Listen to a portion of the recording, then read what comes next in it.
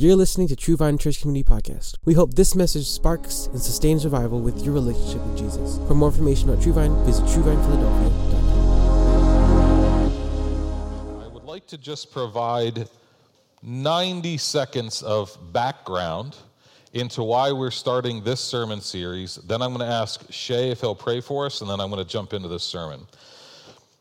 2 weeks ago, we started a sermon series for this year called The Story of the Bible. And so far, we've looked at what is the Bible. Last week, creation. This week, the image of God. We're eventually, in the near future, going to get to stories like Noah's Ark and the Tower of Babel and things like that. And I imagine that it's possible that some of you may be thinking, this is some pretty elementary stuff, isn't it? I mean, look how old I am, and Noah's Ark is a children's story, and This is some pretty simple stuff, and you know what? You're right. This is some pretty foundational is the word I like. This is some pretty foundational, elementary stuff. So why are we going to take a year on foundational principles? This is why. A few years ago, a man named George Barna surveyed Christians in America. And in this survey, he found that 25% of people that identified as Christians in America, 25% did not believe that the Bible is true. Now, I thought if you're a Christian, believing the Bible is true was pretty elementary. But I guess it's not. He also found in the same survey, 40% of people that claim to be Christians believe that Jesus sinned during his life. Now, the belief that Jesus did not sin is absolutely necessary to Christianity. That Hebrews said he was tempted in every way just as we are, yet is without sin. I don't know how he's the spotless lamb if he's got spots. So, evidently, we missed that elementary principle. It gets worse. 60%, so now we're at the majority, 60% of people that call themselves Christians do not believe that Satan or the Holy Spirit are real, but are just metaphors in the Bible. So, all of those are examples of elementary, foundational, basic principles that somehow the Church in the United States has missed. And let me set the statistics aside. Somehow, there are still churches that are racist. I thought that this should be basic stuff, that we should not have a superiority, inferiority approach to ethnicity and race and gender. Somehow, there are still denominations that split like it's their job over basic teachings of the Bible. Somehow, sexual immorality still exists and runs rampant in the church. So these are things that, if we really had our basics down, wouldn't be an issue. But after all these thousands of years, they still exist. So maybe we do need to revisit some of these elementary principles. Paul uses a metaphor in the New Testament. He says that you will move from milk to meat. You'll start with the simple, the milk, but you'll eventually go to meat. Let me tell you something. You will go from milk to meat, but you will never outgrow milk. And any sports team that loses sight of the fundamentals loses. I mean, do you want a doctor that forgets your blood type? Do you want someone who appears to be advanced and far along, but forgets the basics? How far can you get in education if you struggle to read? There are certain foundational, elementary principles that just need to be established and from time to time revisited so that we can build. Does that make sense? So that's why we're doing this. And by the way, if you think Noah's Ark is a kid's story, oh my goodness, just wait. Just wait until, I don't know what kind of stories you tell your kids, but wiping out all humanity seems like PG-13 at least. I would not call that G. Okay, now that I've said that, Shay, would you mind praying for us? And then we're going to jump into Genesis 1.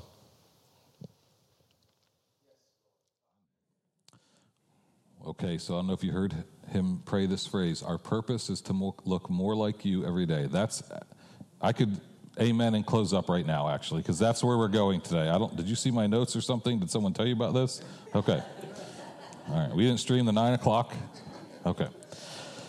A few years ago, I had an opportunity to preach at a retreat for Penn State University students, and this was in the middle of the woods in central Pennsylvania, which is kind of all of central Pennsylvania, is the middle of the woods.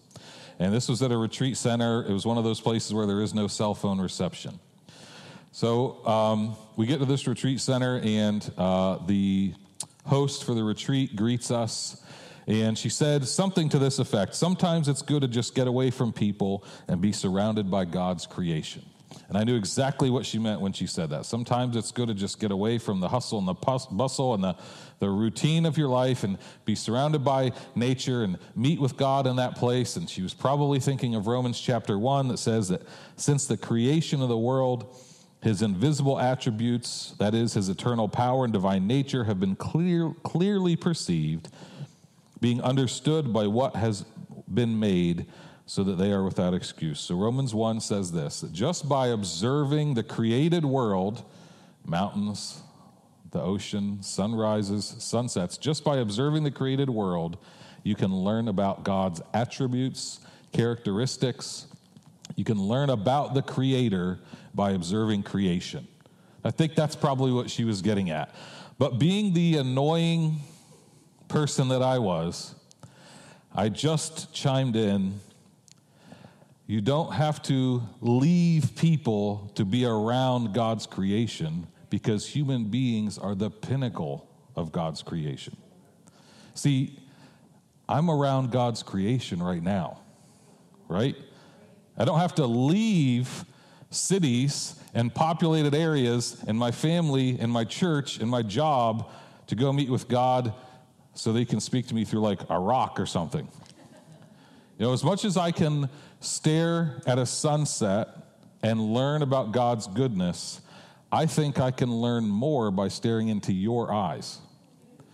And thank you, Debbie. That's original. I did not steal that. Just like I could listen to, you're going to love this, Debbie. I could listen to the chirping of the songbird. Guys, I can hear more about what God is like by listening to your stories. So I'm not taking away from creation and nature. I'm not taking away from that. I'm just saying you are made in God's image more so than a rock or a tree or an animal. Okay? We are God's creation. We are the pinnacle of God's creation. And so that's the starting point for what I want to establish today, is that all of us are created in God's image. And if you think you can learn about God from a sunset, imagine what you can learn about God from your neighbor. And I bet that if I sat and listened to your stories and sat and listened to your experiences, I would hear, especially those of you that have been following Jesus and have a biblical worldview, I would hear some really encouraging things. I would learn about God's faithfulness and God's power and God's goodness. But I also bet that every now and then, sprinkled in there would be a little dysfunction. Yeah, some more than others. I bet every now and then I would hear either a bad decision you made, or I'll call that sin, or maybe something that someone did to you. So you're not the sinner, but you are the victim of someone else's sin. And what I would conclude from that is we are made in God's image, but sin seems to stain that image. It seems to deface or mar that image of God that we are created in. And that's what I want to talk about today, is the fact that we are made in God's image, but that sin defaces that image, though it does not remove it, and that it is through Jesus that image is restored, because Jesus is the image of God. So as we become more like Jesus, we are returning to the image of God that we are created to be. So I want to read from Genesis chapter 1, verses 26 and 27. That's right. I'm still on page 1 of my Bible. It's January 22nd. This is going to take a while. There's 1,189 chapters in the Bible. If I preached one chapter every week, it would take me 23 years. But the average church attender in America only goes to church a third of the time, so then it would take me 72 years. But the average person has to hear something 7 times before they remember it, so I would have to preach nonstop for 480 years for you to understand the whole Bible. So what I just did is let myself off the hook. This is your responsibility, not mine. Okay? There is no way that I'm going to teach you the whole Bible. I'm going to give you prompts, and you do the rest on your own. Well, I'm glad you agree. Genesis 1, 26 through 27. I did all that math this weekend just so I could drop that on you. Then God said, "Let us make mankind in our image, according to our likeness, and let them rule over the fish of the sea, and over the birds of the sky, and over the livestock, and over all the earth, and over every crawling thing that crawls on the earth." So God created man, or mankind, in his own image. In the image of God, he created him, male and female, he created them. So this passage is the basis or the foundation for the belief that human beings are made in the image of God. We are not naked apes. We did not evolve from a single-celled organism. We are created in the image of God when he breathed into dust and made Adam, and later made Eve from Adam's rib. This is why so many Christians feel strongly about issues of gender and race and equality. This passage is the foundation for much of that. Sin distorts the image of God, but it does not remove it. Adam and Eve are made in God's image. You and I are made in God's image. Sin has distorted that or defaced that or stained it, but it has not removed that image. I want to explain to you why I chose to add the phrase "has not removed" to that sentence. About a year and a half ago, I was at a denominational meeting, and we're just kind of tweaking our doctrinal statement, and we're just spending 6 to 8 years arguing over little phrases. And one of the phrases that we were discussing was, should we say that sin removes the image of God from humanity? And a very wise younger pastor stood up and said, if we say that sin removes God's image, that is going to give some bad people a basis to say that some people are not image bearers. And it's going to create a hierarchy, and oppressive people are going to use that to subjugate other people. So we can say that it distorts it, we can say that it stains it, but we better not say it removes it, because that is going to go bad. And everyone heard him. Thank goodness he said that. Everyone heard him, right, because that is what people will use to stomp on other people. Well, I'm an image bearer, but your sin has removed God's image from you. People will distort that even and use that as a way to subjugate and oppress other people. So we don't want to say that sin removes the image of God. We're saying that it distorts it. We're saying that it damages it. I want to show you some pictures that hopefully will illustrate this. Just keep in mind these are illustrations, and I will explain what they're illustrating in a moment. But these are pictures of statues or drawings that missed the mark. Okay, so James, you ready for me? Give me the first one. Okay. This is a soccer player named Cristiano Ronaldo. He's the one on the right. On the left is a statue that was made of him, and it's kind of famous as like a really bad statue. I don't know. What do you guys think it's accurate, or it's a little off, right? Okay, so we're going to say that, I'm sorry if it was one of you that designed it, but this person missed the mark. Okay, they tried, and there's 2 eyes and a nose and a mouth, but just kind of doesn't look like him. All right, James, give me the next one. Okay, this is Lucille Ball, and on the right is her statue. That's in her hometown. Well, I can tell by the laughter, we all agree that one also missed the mark, right? Okay. Give me the next one. I love this one. This is a police sketch. Actually, though, the eyewitness of this crime did not trust the police sketch artist and said, I'll draw it myself. And this is what they produced. So we would also say that this person missed the mark, right? Okay, there's one more. Okay, now I showed you this about a year ago. I love this story because this was a painting of Jesus in a church in Spain. And a couple years ago, there was this nice, sweet little woman. She's about 80 years old. Her responsibility was to clean the church, and she noticed that the painting of Jesus had some loose spots. She decided to scrape all the loose paint off, and that's what caused the middle picture. This picture on the left originally is called Ecce Homo, which means behold the man. Meaning like behold the man, Jesus. Well, she scraped all the loose paint off with the priest's permission, and then it created that middle picture, and she said, I need to fix this. And that one on the far right was her attempt to repaint this. Now, in her defense, she was not able to finish it before she went on vacation. And she was like, I know it's not done, but it never got finished. Ironically, they've made thousands of dollars selling tickets to the church to go see this picture, and they use the proceeds from those tickets to feed the hungry in their town. So I was thinking about getting some bad paintings around here to raise some money.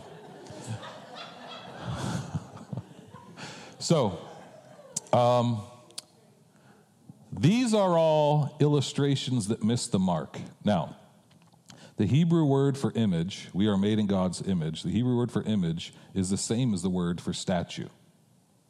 That's not to say that you and I are statues of God, but it is to say that they would think along those lines, that you and I are statues, but because of sin, we have missed the mark. It's a little off. There's a deviation. Sin, everywhere where the statue is not like the original, every little deviation where the nose is too big or the eyes are too close together or the height is wrong, every deviation is a missing of the mark. And some of you might know that the word sin in Greek can mean miss the mark. So sin, the presence of sin in the world causes deviations between the image of God and us. Now, I want to be clear. I am not talking about physical attributes. I'm talking about spiritually and morally. I'm not talking about skin tone, height, weight, anything like that. I'm talking about morally and spiritually. When our spirit has deviated from God's spirit, the image of God is damaged in that process. Does that make sense? So what you would want, if you're going to restore that, you would want to look at the original, right? No one understood? Okay. You would want to look at the original to restore or to correct that. It's almost like we need a second Adam. Jesus is the second Adam. None of us were here in the Garden of Eden. I checked. But we need a second Adam so that we can look at, okay, I need to know, what does a human being who is not damaged by sin look like? That's Jesus. What is a human being who has never sinned? What is a human being who has no rebellion? A human being that has no selfishness? What would that person look like? And that's what Jesus is, the second Adam. So I want to read from 1 Corinthians chapter 15. It's going to kind of just establish that idea for us. This will not be on the screen, so you're going to have to either listen to me or follow along in your own Bibles. 1 Corinthians chapter 15, I'm going to read verses 45, 47, and 49. So also it is written, the first man, Adam, became a living person. The last Adam was a life-giving spirit. The first man is from the earth, earthy. The second man is from heaven. Just as we have borne the image of the earthy, we will also bear the image of the heavenly. So Adam is the first man. He's earthy, not earthly, earthy. I kind of like that better, actually. He's earthy. The second Adam, Jesus, is heavenly. So if we want to know, so what would the image of God look like if there wasn't sin? Jesus shows us that. So as Christians, here's what's happening with us. We are being restored to the image of God by becoming more like Jesus.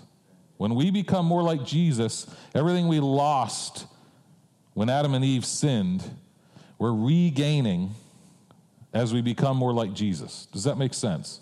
It's like there was a statue that was a perfect image of God. It was defaced. Now we're going to repair it. That reparation process is essentially what Shay prayed about, is we're being made more and more like Jesus on a daily basis. So I want to address a couple things real quick. This is why our inability to make accurate representations of other humans, let alone God, is why the second commandment says, don't make any graven images. You can't even, I'm going to paraphrase, this is a Jim Rudd paraphrase. You guys can't even make good statues of people. Don't even try to make them of me. I mean, just think about this. What's the first idol they made of God? A cow, guys. Come on. We're trying to come up with a statue that represents Yahweh, and we did a cow? Are you serious? So that's part of why idols and graven images are an issue, because they will never represent God accurately. Make a statue that represents all presence. Make a statue that represents omnipotence, all powerful. Make a statue that represents God's perfect goodness. You can't. So don't even try. Because you're going to hand that off to the next generation, and then they're going to have a smaller view of God, a limited view of God. Does that make sense? The Bible Project says it this way: people aren't to make images of God because God has already made images of himself. That's us. We are the image of God. Genesis 9 says that when a person commits murder, they are killing an image bearer of God. So it's not only a sin against the victim, it's a sin against God. James chapter 3, verse 9 says that when we speak poorly of other people, we are speaking poorly of those who are made in the image of God. And how can we, out of one side of our mouth, praise God, but out of the other side, slander those that are made in his image? James says that's like fresh water and salt water coming from the same tap. It's hypocritical. It shouldn't be. It shouldn't be, right? So that's something that we want to keep in mind, that, listen, you're made in the image of God. Congratulations. So is everyone you hate. So is every annoying person that you work with. They're all made in the image of God. So before you think everyone should bow down to you, remember, you are not unique in that way. You're the person that cuts you off in traffic, the person that doesn't clean up their yard, the person that gets on your nerves is also an image bearer. And that goes regardless of religion, regardless of how much you like them, regardless of how they vote, regardless of age or gender or race or any of that, they're made in the image of God. So at least give them the dignity of being made in God's image. You actually don't give them dignity. They have dignity. You acknowledge their dignity. Okay, let me continue because I want to just talk about how this affects our spiritual growth. Colossians 1 says this: Jesus is the image of the invisible God. 2 Corinthians 4 says this: Jesus is the image of God. That image that Adam and Eve and you and me screwed up, Jesus fixed. Jesus perfectly displayed the image of God. Jesus is God in the flesh. He is God in human form. He was not damaged or stained by sin. He's a return to the original. He is a second Adam for us to compare to. I don't know about you, but when I compare myself to Jesus, I'm usually humbled. I have not found that he and I are on the same level. He is about 1,000 levels higher. And that's speaking mildly. Our spiritual growth takes place when we are transformed to resemble Jesus more. This is what Romans chapter 8, verse 29 says. In fact, I'm going to back up and read 28 also, because you'll probably be familiar with this. And we know that God causes all things to work together for good, to those who love God, to those who are called according to his purpose. Oh, that's nice. Put that on a bumper sticker. God's going to work everything out for your favor, for your good, according to his purpose. What's his purpose? Surely it's to prosper me financially. Well, here's what verse 29 says. For those whom he foreknew, he also predestined to become conformed to the image of his Son, so that he, Jesus, would be the firstborn among many brothers and sisters. This is God's purpose for you, to make you more like Jesus. It actually says you were predestined. You want to know your destiny? To become more like Jesus. And he chose that for you. You don't choose it. He chose it for you. You are predestined to become more like Jesus. That's your destiny, is to become more like Jesus. And the circumstances of your life that he orders and allows are leading you toward that. So the bad day you had yesterday is to make you more like Jesus. Or the great day you had yesterday was to make you more like Jesus. Whatever happens after you leave this building today, whether it goes poorly or goes great, just know Jesus is weaving it all together to make you more like him. I've found that when I acknowledge that, it alleviates a great deal of stress. Okay, I don't like what's happening now, Jesus, but I know that you're doing this, so I become more like you. I might as well just roll with that then. Not only are there circumstances that God uses to do that, there are also disciplines that we participate in that make us more like Jesus. Spiritual disciplines, reading your Bible, praying, fasting, worshiping, being part of a small group, serving, solitude, journaling, whatever it is that you participate in, those disciplines are there to make you more like Jesus. And if you're reading your Bible and giving and serving and you're not becoming more like Jesus, I can almost guarantee then you're becoming more like a Pharisee, because you're probably very proud of these things that you're doing. It's very dangerous to be in a place where you can open the Bible and your heart is so hard it doesn't get changed. Spend time with people and your heart is so hard that it doesn't get changed. Be in the presence of worshipers and your heart is so hard that it doesn't get changed. You should be terrified when that happens. And really the response to that is repentance. God, soften my heart. So we are conformed or transformed to the image of Jesus. Colossians 3:10 says that we are renewed as we learn to know our Creator and become like him. So learning to know God, and I'm talking about experiential knowledge, not just some facts, but learning to know our Creator makes us more like him. This is like, you can learn about someone by looking at their driver's license. You might be able to see their face, know their height, things like that, but we're talking about meeting them, not accumulating facts about them. As we know God, we become like God. 2 Corinthians 3 says, the Lord who is the Spirit makes us more and more like him as we are changed in his glorious image. 1 John chapter 3 verse 2 says, we know that when Jesus appears, we will become like him because we will see him just as he is. So this is my expectation based on that verse. There's going to come a day where Jesus is going to split the sky. And as much as you think you know about Jesus, you will actually, it says, you will see him as he truly is. And just by laying your eyes upon that, you'll be changed. Because you are transformed by beholding God, by what you see. What you put your eyes on, you eventually become. So we're all kind of, the Bible gives us a perfectly accurate picture of Jesus, but we don't have a perfectly accurate understanding. It's kind of this looking through scratched glasses. It's like I see through a glass dimly. I'm setting my eyes on Jesus, but I don't have a perfect understanding of Jesus because of my own sin. But what I see about Jesus, I'm transforming into what I see. I'm becoming what I behold. I think William Yates said that in a poem somewhere. We become what we behold. As we set our eyes on Jesus, let me just read this passage again.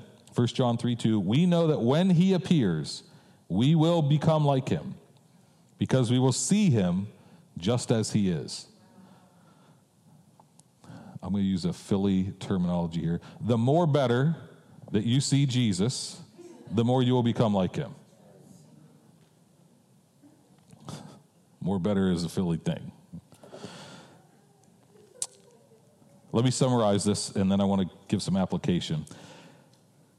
Here's what I want us to remember. Every person is created in God's image. Every person. Doesn't matter what you think of them, every person is created in God's image. Every person has been damaged by sin, other than Jesus, of course. And Christians are being restored by becoming like Christ. So I actually preached this very passage in this very concept 13 months ago. I was tempted to just preach the same sermon and see if anyone noticed, but I didn't, because I got to stay busy. 13 months ago, I explained 14 places where this matters. Today, I'm just going to keep it to 4. Here's why the idea that everyone is created in the image of God matters. First, it matters in how we think about race and ethnicity. If we believe, as the Bible teaches, that every human being is created in the image of God, then we cannot then also believe that some races and ethnicities are superior to one and others are inferior to others. You can't have a 1 and 2, top and bottom. Does that make sense? If we really believe that everyone's created in the image of God, then we say, well, then everyone's equal. There's no superiority, there's no inferiority. Okay? So it affects the way that we think about race. It also affects the way that we think about gender in 2 very distinct ways. Number 1, it says in Genesis 1:27, male and female, he created them. This is why so many Christians feel so strongly that it's clearly taught in the Bible there are 2 genders, male and female, because those are the only ones mentioned here, and that gender is something that is static, not dynamic, meaning it does not change. Gender doesn't change any more than race or age or other physical characteristics that don't change. So many Christians, myself included, feel strongly that this is clearly taught in the Bible, that there are 2 genders, and that there's even, if you have a biblical worldview, you would say that any deviations from that are called sin. Further, this idea is important because it helps us understand that genders are equal. Men and women are equal. Men are not superior to women, and women are not inferior to men. They are equal. They are both created in the image of God. Equally created in the image of God. So does that make sense? So I just want to... This matters because as basic as this sounds, not everyone does get this. Not everyone does get this. People don't understand how this applies to race. People don't understand how this applies to relationships between men and women. This also relates to our view of what is called the sanctity of life. So this was not planned, other than maybe by the Lord, but today actually is Sanctity of Life Sunday. Sanctity of Life Sunday is a day for the church to recognize exactly this, that human beings are created in the image of God and that life is sacred. It's not just a bunch of molecules becoming conscious for a period of time and then we die and turn into dirt, but that life is actually a sacred thing. Sanctity of Life Sunday is a really big opportunity for those who would oppose abortion to proclaim their message, and I am one of those who oppose abortion. And it has become kind of a pro-life day, and I think that is an appropriate use of the day. But what I want to add to that is it should go beyond simply forcing people to have children, but also caring for people once they're born. So on our community engagement boards, which are over to my left, you can actually check out the one on the far side, the top half, is dedicated to Sanctity of Life Sunday. And there's a quote from a pastor in Texas named Tony Evans, who says that the sanctity of life should apply from the womb to the tomb. Yes, we should champion life. We should encourage people to carry out pregnancies to birth, and then once the baby is born, we don't just, well, you're on your own now, baby. But we should do our best as a society to care for them, and not just the babies, but the mothers and the fathers. Everybody, whatever we can do to facilitate a culture of life, we should be doing. Does that make sense? So, I'll give an example. I've had the opportunity in my life to be on ministry teams in places like northern Mexico, Uganda, Cuba, Ecuador, Jordan, and parts of Europe. And I've seen a wide swath of quality of life. There is a story that has burned into my brain that I will never forget. It is of a woman who lived in the poorest city in her country, and she asked for us to visit her. And so we went and visited her, and she was in poor health and could not leave. She lived on the second floor of a home. She could not leave her home. The way that she survived was that she would lower a bucket out of her window. She would put money in the bucket. Her neighbors would take the money and go to the market and buy her groceries.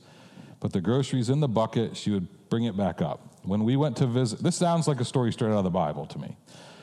We went to visit her, and she lowered her bucket out of the window with her house keys in it.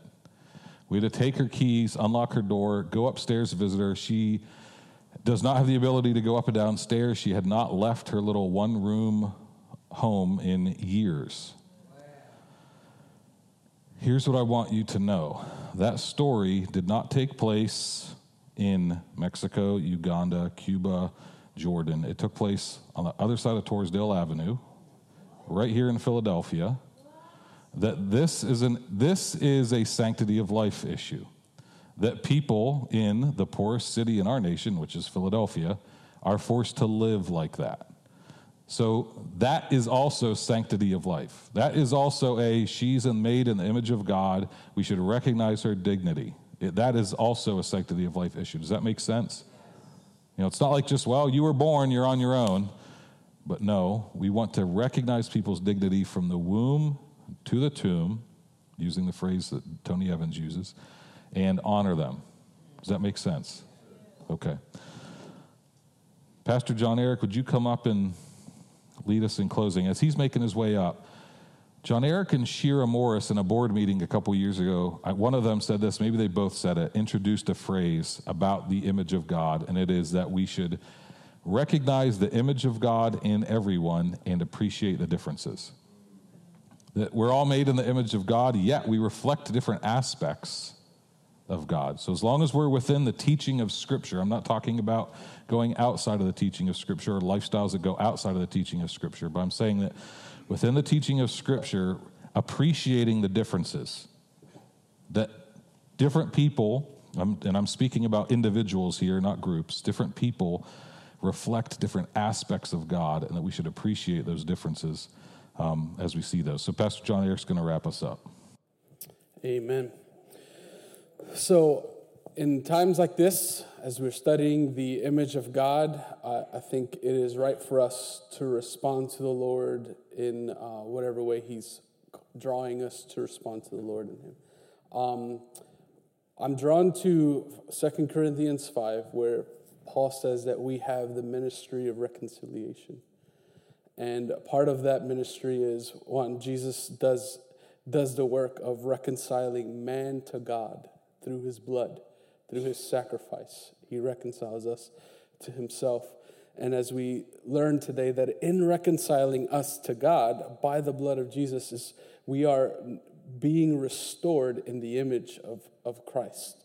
And in a sense, what the Lord is doing is he's like, I haven't abandoned my original intention for you. I haven't given that up. What I put in you is valuable. What I put in you is worth pursuing. God, and so earlier in worship, we already heard it. I felt like the phrase, he's coming after you. He's coming after you. He's the lover of your souls. He's a lover of your souls. And I just want to drive that home to you. He's a lover of your soul. He's coming after you. He thinks that you are as valuable as he made you to be in the first place. Whether you feel it or not, he's coming after you, and he's a lover of your soul. Amen? So part of the ministry of reconciliation that we have is to bring others to Jesus, right? And also part of that reconciliation is the restoration of his image inside of us. When we know who we are, when we know our destiny, when we know what our purpose is, and it really makes life more satisfying and worth living, right? More satisfying, worth living. And so I just want to encourage us to respond to the Lord. There's two things when it comes to the image of God in us. One, we have an external enemy who wants to continue to lead you into distortion of the image of God. He doesn't want you to find out who you are, because who you are is a threat to him. The enemy is threatened by you and I coming into our true identity in Christ. He's threatened by it, because if he has you in his grips, then you're a pawn in his hands. But the moment that you realize you're greater than he is, because of who is inside of you and because how God made you, then he recognizes that's a threat to his kingdom and his plans. So when he reconciles us, he restores his image in us. And so part of the ministry of reconciliation, I would go on to say, is that we then get to bring others to Jesus so they can have that restoration. But that is not easy to do if you have a better than attitude. If you have a superiority complex. In any moment where you feel, I'm better than this person, that is a call. The Spirit of God inside of you will call you to repentance. And so I feel like that's one of the responses. You can't be a minister of reconciliation if you're better than people. And you can't become a minister of reconciliation if you have no idea who you are, right? So Jesus said to his disciples, the harvest is plentiful. And he was sending his disciples to the harvest. And in the harvest is amongst the harassed and the ones who are distressed, right? So the enemy, here's my point. The enemy will distress you. He will harass you to keep you from understanding that you are made in the image of God. And so in whatever ways that you feel less than, that is a call for you to receive healing and restoration from the Lord. In any ways that you're feeling harassed and put down, that's a call for you to say, Lord, you're greater. You called me to greater things than this, than what I'm feeling. So, two things. Repent. Repent if you feel better than others, because you can't be part of the ministry of reconciliation if you do that. And secondly, come to the Lord and receive his healing and restoration, and receive his salvation and his freedom, so that you can come to understand who you really are and who he made you to be. So I'm not going to call anyone up. I'm going to call you to engage with the Lord in your seats, and in those two ways. If you feel beaten, harassed, call upon the Lord. Anyone who calls upon the name of the Lord will be saved. Amen? And salvation is also healing. Anyone who calls upon the name of the Lord will be healed, right? And then secondly, if you feel better than, if you have a superiority complex, then bring that to the Lord and ask forgiveness and repent of that. So I'll let you sit with those two responses, and then I'll lead us in a prayer as we end our time together. I feel the Lord saying that when you don't know who made you and that you belong and that you have great purpose, you are susceptible to being helpless and harassed. So we know him as our creator, and we know that God has set you as the apple of his eye. And he says to you, you are precious in my sight. And I'm reminded of the words of Paul when he says, he died for all, that those who live should no longer live for themselves, but for him. So you were created by God. He pursues you and brings you to belong. And in belonging, he says, you no longer live for yourself, but for me. So if that's you, if you feel like a new sense, you need a new sense of belonging, this is my prayer for you. Holy Spirit, testify, bear witness that these are sons and daughters of God. Bear witness of the spirit of adoption that they belong. Bear witness. We started our time in Psalm 100. Shout for joy to the Lord out of the earth. Worship the Lord with gladness. Come before him with joyful songs and know that the Lord is God. It is he who made you and we are his. He made you and you are his. You are his people, the sheep of his pasture. So receive that today. Lord, we recognize that we are yours. You made us, and we are yours. You made us, and we're made in your image. It means that we have the possibility to have the mind and the heart and the attitudes that you have. And so we want that, Lord Jesus. As ones who are called to be ministers of reconciliation, we want your heart, we want your mind, and we want your attitudes. We want your actions also. And so we want to declare this together. Let's make this declaration over our minds, our hearts, and our actions. You ready? Say, by your Spirit, restore to me the mind of Christ. So let's declare, I declare that I have the mind of Christ. Let's make this prayer. Holy Spirit, give me the heart of Christ. And let's make a declaration. In the name of Jesus, I declare I have the heart of Christ. Let's make this prayer. Holy Spirit, empower the attitudes and actions of Jesus. Let's make this declaration. By the Spirit, I have the ability to perform the actions of Christ and to show forth the attitudes of Jesus. In Jesus' name, amen.